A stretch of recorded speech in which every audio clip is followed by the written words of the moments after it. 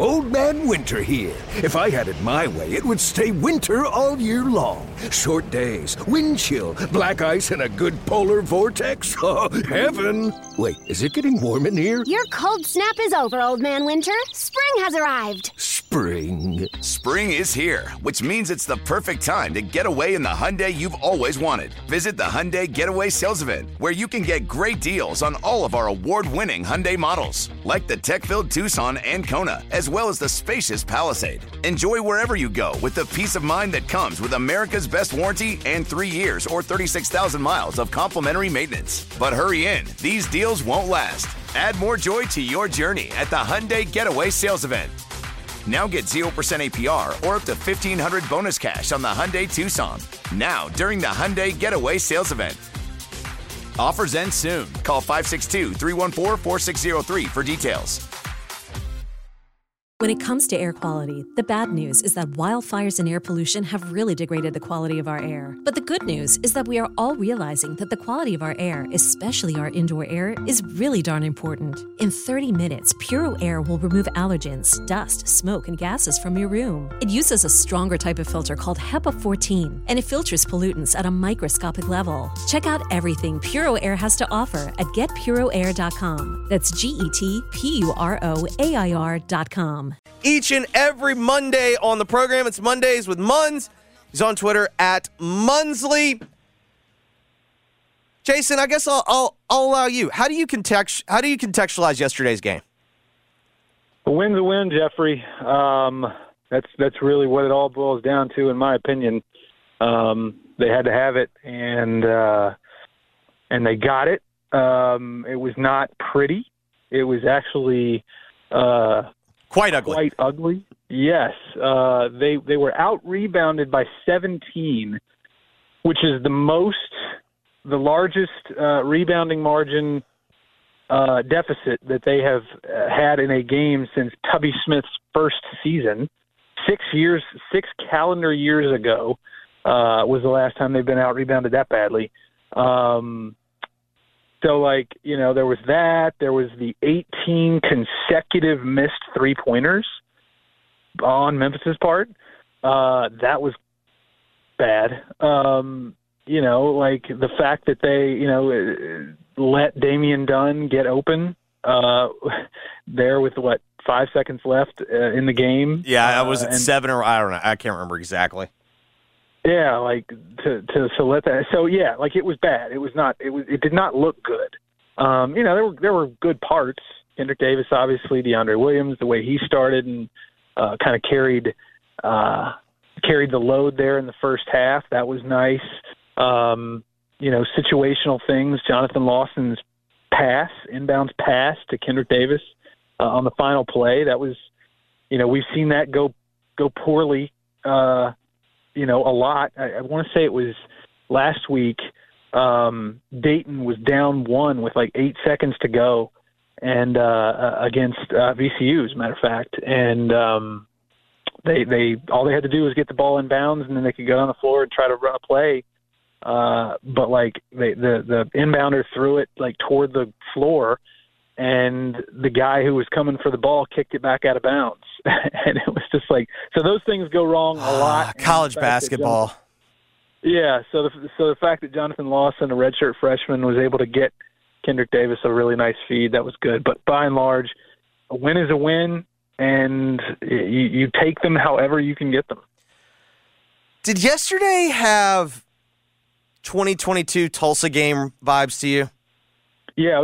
I actually, you'll see it. I just filed my mailbag for tomorrow at commercialappeal.com, and my whole lead was just about how it felt a lot like that Tulsa game. They had lost 3 in a row. Now Memphis had lost 2 out of 3 going into yesterday's game, but it probably felt like 3 in a row considering the double overtime situation at UCF earlier last week. But yeah, they were kind of reeling last year when they went up to Tulsa.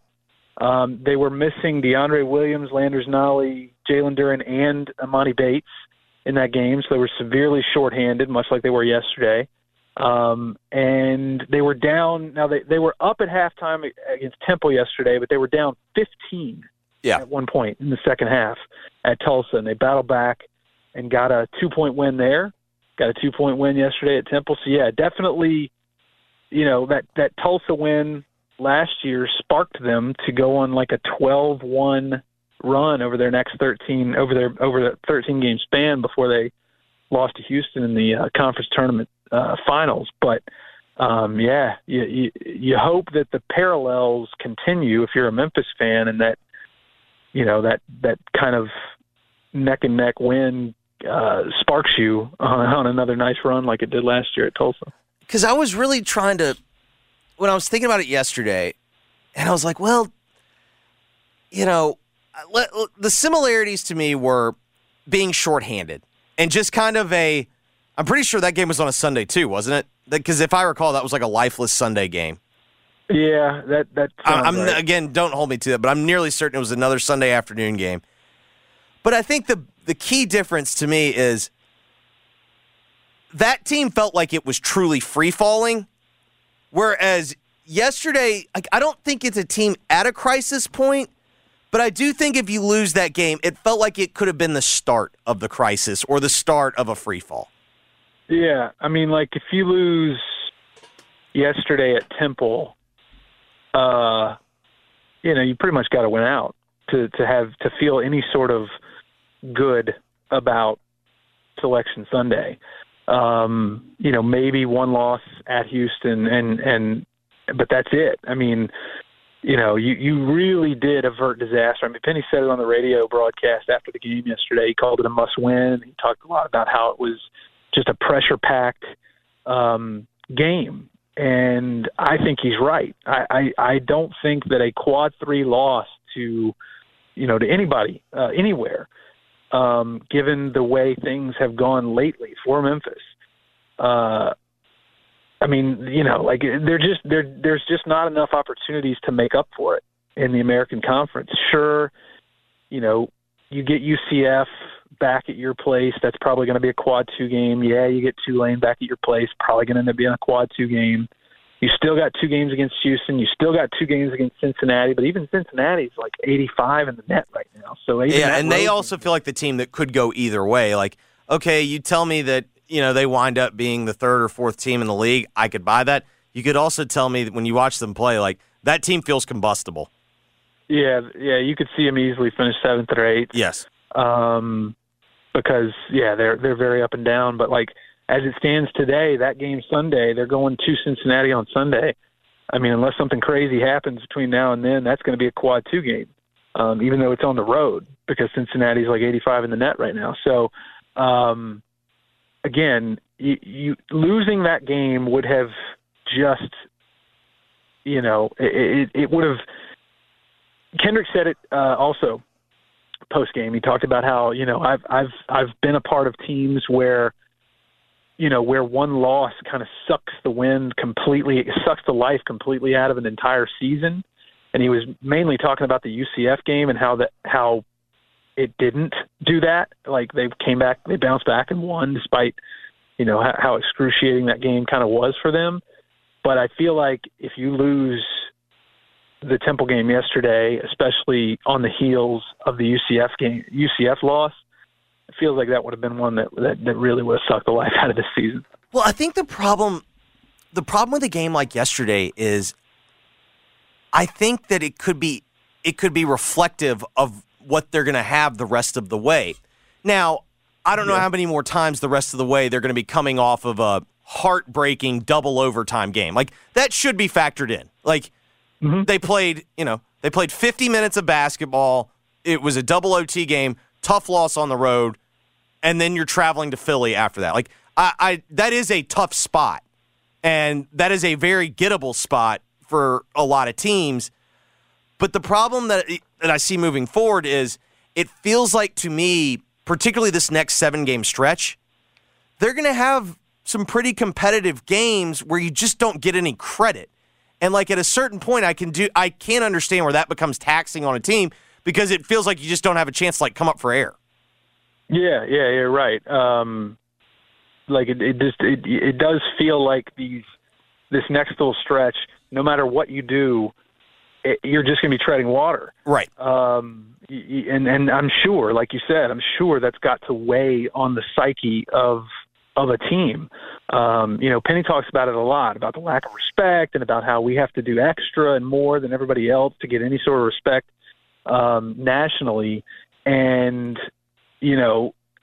some of that might just be, the way coaches speak sometimes.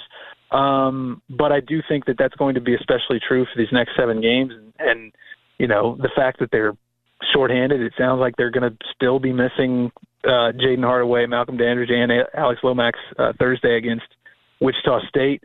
Like, that is, you kind of like are on the edge of your seat waiting for that to catch up to them. But, I think until that happens, you got to go with what, with the results that we've gotten to this point. And they're 13-5, 3-2 in conference. They're like 36th in KenPom. They're 46th in the net.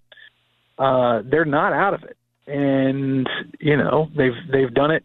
They found a way on Sunday, and I got to believe that they'll find a way to get it done Thursday. I guess the only problem I have with the narrative, because as you point out, on one hand, it can totally be coach speak. And part of the tournament is a sales job. You know what I mean? But I don't necessarily get the sense that Memphis is being overlooked and not respected. It just seems to me, yet again, it's another example of another league problem. And yeah. You know what I mean? Like, it doesn't seem to me like that they've singled Memphis out. It just seems like that no one takes the conference really that seriously. Yeah, and it doesn't help that it's so top heavy. Yes. It's kind of all or nothing. You got Memphis at 46 in the net. You got UCF that's whatever they are, 40, 45 in the net. You got Houston, and then you got everybody else. Cincinnati's at 85. They're top 100 in the net as we sit here today. Tulane is coming on. They're looking nice. But really, outside of that, it's pretty bust after that. Pretty busted after that. So, yes, no, I do think that it is more. It's more about the conference than it is about Memphis. But, if you're a glass half full type person, then you're hoping that, Penny has been. He's so well versed in preaching the, us against the world. Like, we can never let up. We got to keep our head down at all times, or else we're going to go in like this free fall that, it rubs off and the players buy into it and they play that way. Did you have a problem with the no foul down the stretch on the up 3 with, what was it, 7.1? A little bit, yeah. A little bit. Just because it happened the game before. And it just you can at least make the argument they are consistent. Yeah, no, that's true. But yeah, hindsight obviously is what it is, and it worked out, and that's great. But it just for the only thing that I'll say is if they had a hand in Damian Dunn's face remotely at all, then I wouldn't have as much of a problem with it. But he was wide open. They left him wide open. It was the type of wide open, too, where you're like, wait, did they know that the play was happening? Yeah. Like did they just think that, the whistle hadn't been blown? Yeah, Temple was 1 for 24 as a team from 3 outside of Damian Dunn yesterday. He was 3 for 5 from 3. The one guy that you better not lose sight of, and they lost sight of him in that situation. So it's like it's tough to say that yes, they should have fouled because literally they had one job to not let him get open. I mean, you can live with it if you contest it and he still makes it, but they didn't even do that. So I don't know. I still think they should have fouled, but it's a little more. The argument's a little bit more nuanced because the players literally just completely lost the one person they weren't supposed to lose. Yeah, I also think it was a little more like, to your point, fundamentally, I am an always foul guy. Mm-hmm. Mm-hmm. With that said, I can also acknowledge that a couple of things are true. The biggest reason why I'm an always foul guy in college is there's not really a whole heck of a lot of difference than a 3-point attempt and a free throw for college kids. Like, you know what I mean? Like, it's an extra, 10 feet maybe, something like that. But really what it boils down to, where I was willing to accept the decision yesterday was they were so bad from three, and yet from the free throw line, they were like 21 of 23, and then Memphis has just been getting killed on the glass. We've been talking about it now for 3 weeks straight. They've just been getting killed on the glass, and so I did understand, hey, if we foul, they make the first, what happens if they make the first, they get an offensive rebound on the second, either get a putback or they get a three and we lose. So, I did understand that. But to your point, what you would also would like to include is, well, what if you didn't even get a hand in his face on the 3-point? Right. It's one thing to me, if you play it out, that one they just left him wide open. I still have no idea what happened.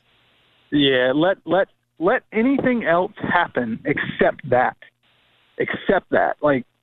Literally, you can foul, you can let them, you can force it to somebody else, you can, contest the shot, you can, try to make them be in the same zip code, area code. I don't know. Yeah. I mean, anything other than what happened. But again, a win is a win, and you never give those back. All right. Last thing before I let you go, I made the statement that if you look at the week and how they played in totality, I think it's completely reasonable that they went 1-1.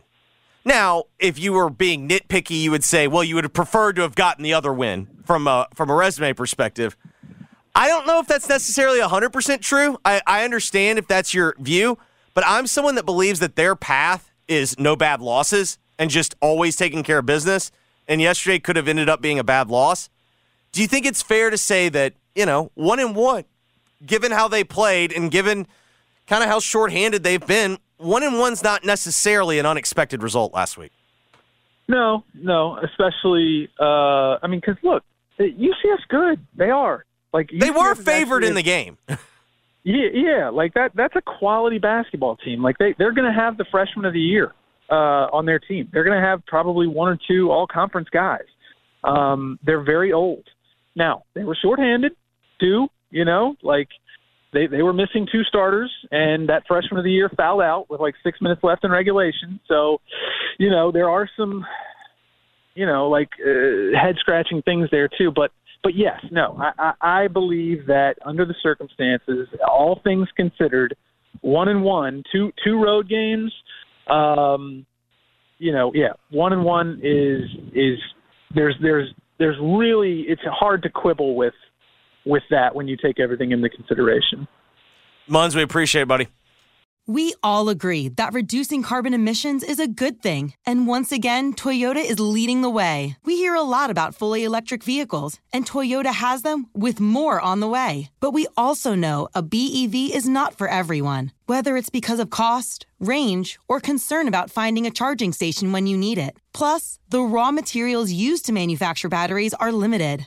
Enter Beyond Zero, Toyota's vision for a carbon-neutral future. In vehicles and in manufacturing plants, too, in the years ahead. The materials used to make just one long-range battery for an EV could be used to make batteries for 6 plug-in hybrids or 90 gas-electric hybrids. That's why Toyota's position today is electrified, diversified, empowering you to choose how to reduce your own carbon footprint with the vehicle that's right for you. A hybrid, plug-in hybrid, or battery EV. So shop, learn more, and get details at toyota.com/beyondzero. Toyota, let's go places. Old Man Winter here. If I had it my way, it would stay winter all year long. Short days, wind chill, black ice, and a good polar vortex. Oh, heaven. Wait, is it getting warm in here? Your cold snap is over, Old Man Winter. Spring has arrived.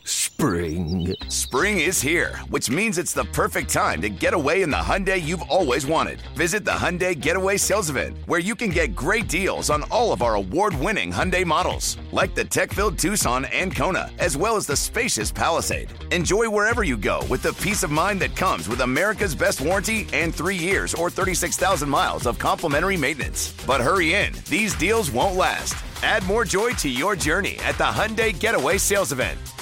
Now get 0% APR or up to $1,500 bonus cash on the Hyundai Tucson. Now, during the Hyundai Getaway Sales Event. Offers end soon. Call 562-314-4603 for details.